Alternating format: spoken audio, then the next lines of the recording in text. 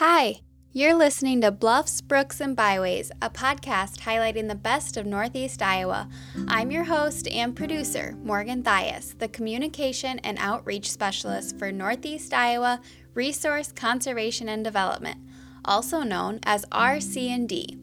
We are a small nonprofit that serves 7 counties in Iowa: Allamakee, Buchanan, Chickasaw, Clayton, Fayette, Howard, and Winneshiek, in addition to byways that travel through Jackson, Jones, and Delaware counties. Our mission is to recognize opportunities and provide leadership to make Northeast Iowa a vibrant, place-based model for the nation. We love the people and places that make Northeast Iowa unique and special. Hello, everyone. Welcome to Bluffs, Brooks, and Byways. Today, we are joined virtually with Bubba Sorensen, an Iowa icon for so many reasons, but of course, the now 100 Freedom Rocks throughout the counties in Iowa. I'm so excited to have you here with us to tell us all about the entire project, how it got started, and how you managed to do all of these incredible projects. I just wanted to let the audience know that I'm probably going to give you a run for your money because I was painting rocks until about 5th grade. And no, I'm totally kidding. I'm the worst artist in the world. It's really bad. But let's jump right into it and I'll let you do the talking. First, can you introduce yourself to our audience? Sure. My name is Ray Sorensen. I'm from Southwest Iowa, grew up in Fontenelle, live in Greenfield. I've been known as Bubba since I've been about 2 months old. And I'm married to my wife, Maria, have 3 kids now, just had the 3rd. I was going to ask, how did you get the nickname Bubba? Yeah, I was a fat baby and my dad thought it would be funny to call me Bubba. And I didn't realize how ridiculous it was until it was far too late and everybody already knew me as Bubba. I didn't realize my real name was Ray until I was about 5 years old in school and teachers started calling me Ray. So that's kind of how we ended up. You were committed. I was committed by that point. Okay, so before I get too deep into the questions, do you do this artwork full time? Well, kind of yes and no. Yes, but I was elected to the state legislature. And so I do that part of the time and that, the artwork, the other part. So yes, as soon as the session ends, I am full-time mural artist. So basically 2 full-time jobs as it is now, right? I mean, it seems like it, yeah. Because a lot of times when I'm painting a rock, I'm on the phone with a constituent. That's a good thing that you can balance them both like that. I'm trying. Okay, so where do I even begin? I really do have so many questions, so many thoughts, but let's start back in 1999. That's when the Freedom Rock Project officially started with your tribute to veterans on Memorial Day. Can you tell us about that first rock and where it was or is and how you got started? Yeah, it sits about 12 miles north of where I live now. And I live in Greenfield. So it sits kind of out in the middle of Adair County, not really in a town. It sits just about a mile south of Interstate 80 exit 86. And what it is kind of a marker for is the entrance to a rock quarry. And that's kind of how it came to sit there. They were digging and mining for I think specifically limestone, but maybe something else, and they hit this large boulder that they didn't really need, but they needed to get out of the way. Back in the 60s when they hit this, they didn't have the equipment that they do today, and so they tried to lift it and it busted the crane, and then they tried to move it, and it ended up taking 3 D8 cats pulling and 2 pushing to roll it where it sat right next to the highway. And kids started to graffiti it, year after year. There'd be all kinds of stuff, just obviously a wide range of, quote unquote artists attempting to, graffiti this rock. It one of the last times before I ended up painting it, the winter before I ended up painting it, was Santa Claus with his pants down, mooning the traffic. So there was a wide range of things that ended up being on that rock. But I saw the movie Saving Private Ryan and I was very inspired. I've always had a soft spot in my heart for veterans. My Uncle Ted served in Vietnam and didn't get a very good welcome home. And so when I watched that movie, that was the first military movie that I seen that just really like shook me to my core, as the men are storming the beaches of Normandy, literally spilling their guts for our country. And I mean, it was just in such graphic detail that you finally, as a citizen that wasn't a veteran or part of war or part of combat, you kind of got a sense of maybe just a little bit of what it felt like, And so I was like, as soon as I stepped out of the theater, I was like, I have to say thank you to our veterans. And I painted that thank you onto this large 12-foot tall, approximately 60-ton boulder that that's where I just told you. That's amazing. So I knew it kind of came from Saving Private Ryan. I didn't know if there was like a specific scene or something and what really inspired you. But do you want to talk about what you painted on that after seeing Saving Private Ryan?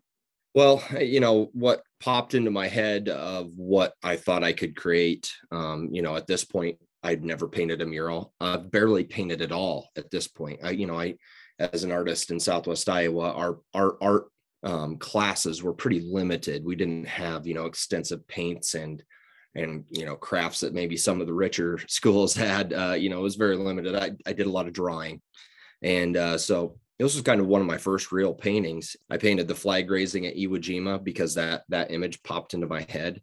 And it's just such an iconic image. And I thought it represented, even though it's Marines and not any other branches, I don't know. It's just very all encompassing. I put thank you veterans for our freedom. And I didn't even paint the whole rock. You could that first rock, there was graffiti around the back side of it. I just painted the face that you could see from the highway.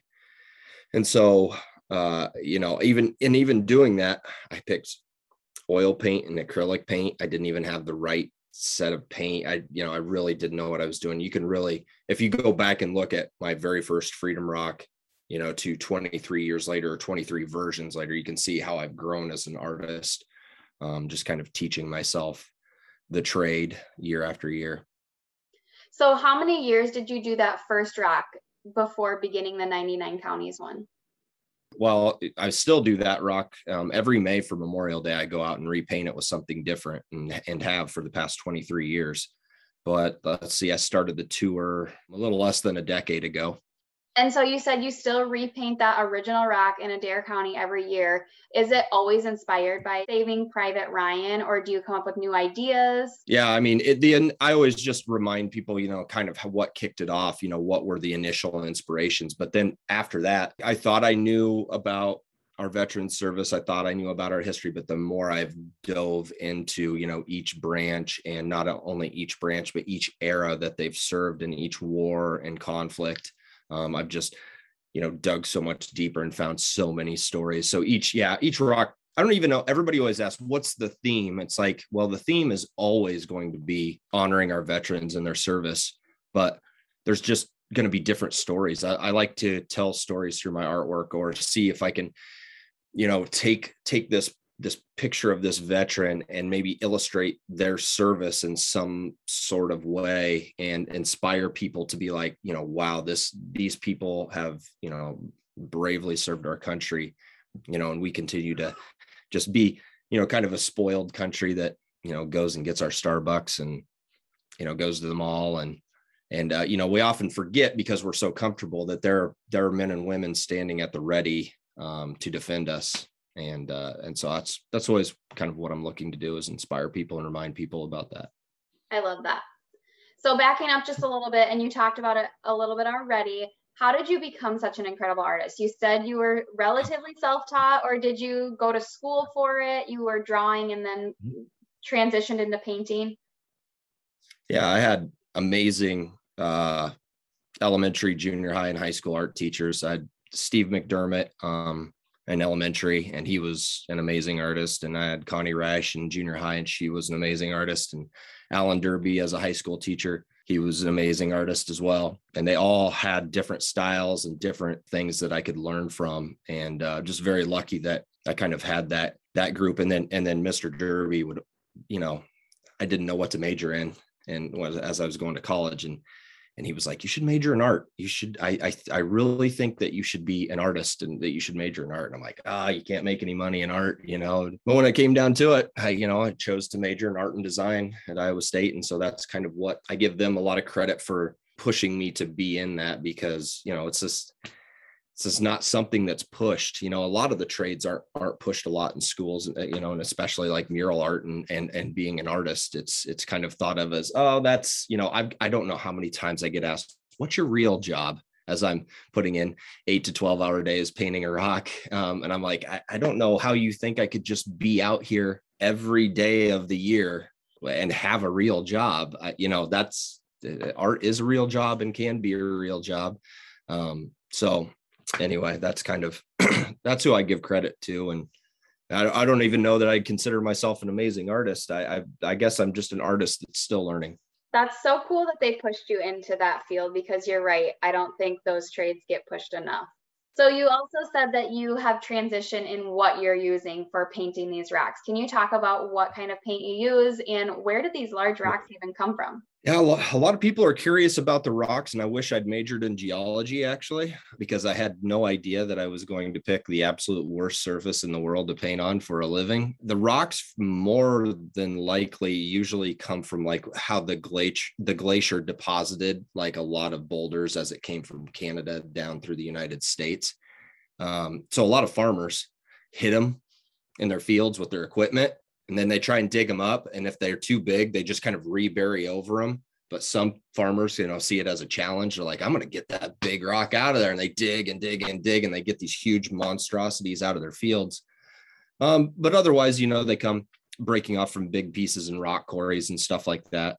But I would say most of the rocks that I painted came from like a local farmer's field in that county.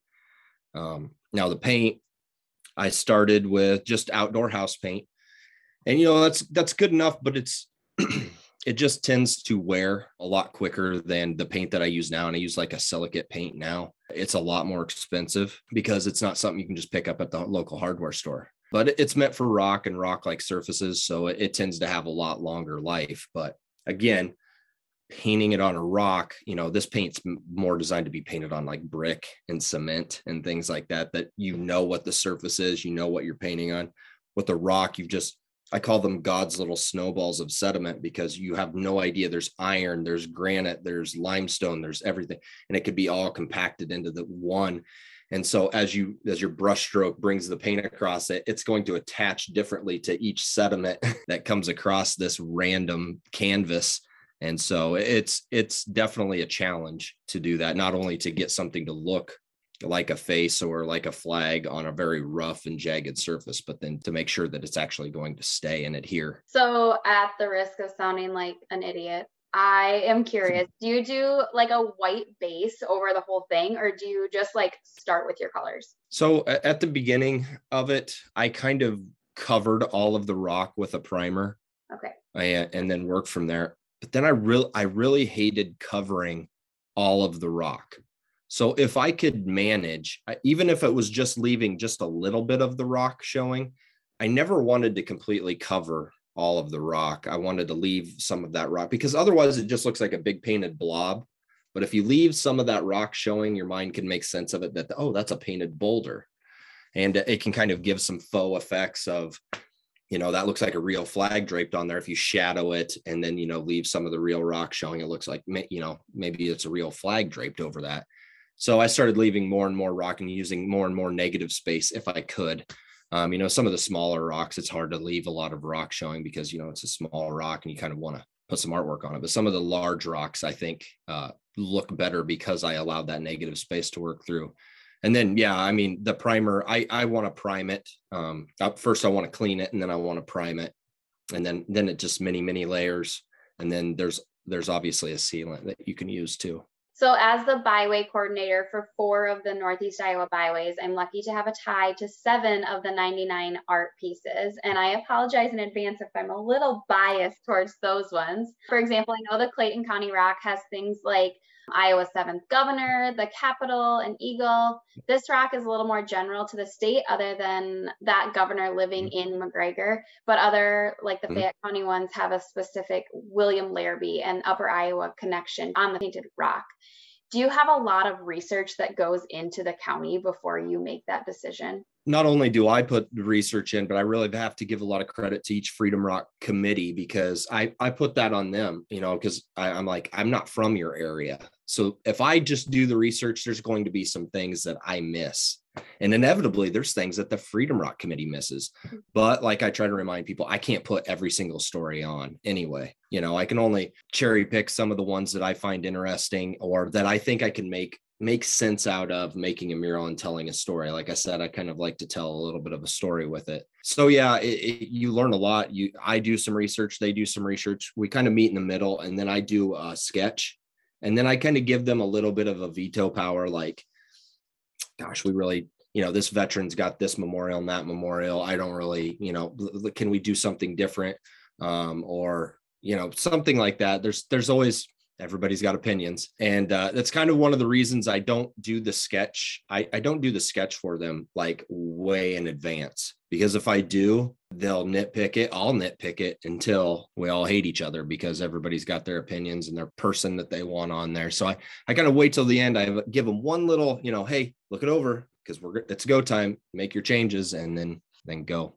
So that was kind of my next question. Do they tell you what you want, or how does that work? And you kind of explained that. So there's a committee that basically tells you like, these are our top 5 things, and then you compile it based on that. I do my own research on top of it, and I'm thinking like, why aren't they using this guy, or something like that. And sometimes they don't know. Like, I've done research and they're like, we didn't even realize this guy was from our county or had a tie to our county. Yeah, that'd be awesome. And sometimes there's a reason that they've left, him or her out, and we talk about it. Sometimes, I'm like, I twist their arm a little bit. I'm like, yeah, we're going to put this veteran on because he's that important or she's that important.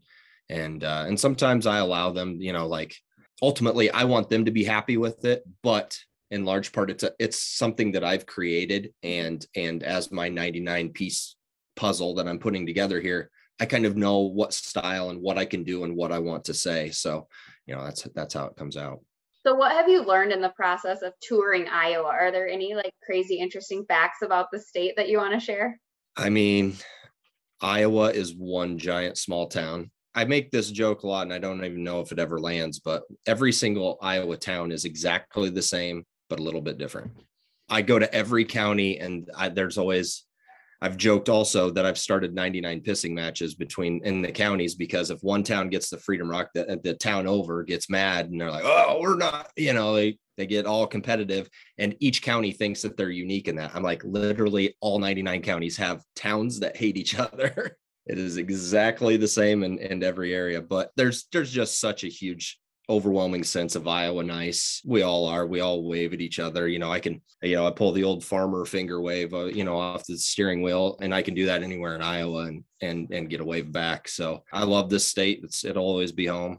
So what about famous people? I believe I saw a picture with you from someone from the band Slipknot. Have you met any other famous quote unquote people that you've connected with? I've met like Dan Gable, people like that. High level. One of the funny stories is Dolly Parton signed my guest book at the original Freedom Rock. Anybody could have written it, but somebody said that they saw a huge tour bus and that a bunch of people got out and nobody stopped by to see for sure. But then there was a signature from Dolly Parton there. So I didn't get to meet, but that one would have been a big one. But yeah, a couple of members of the band Slipknot had seen the rock and had commented on it and had been down there. And one of the people that we mutually know together was like, you're a fan of Slipknot? And I was like, well, yeah, everybody in Iowa is. They've kind of put us on the map heavy metal wise.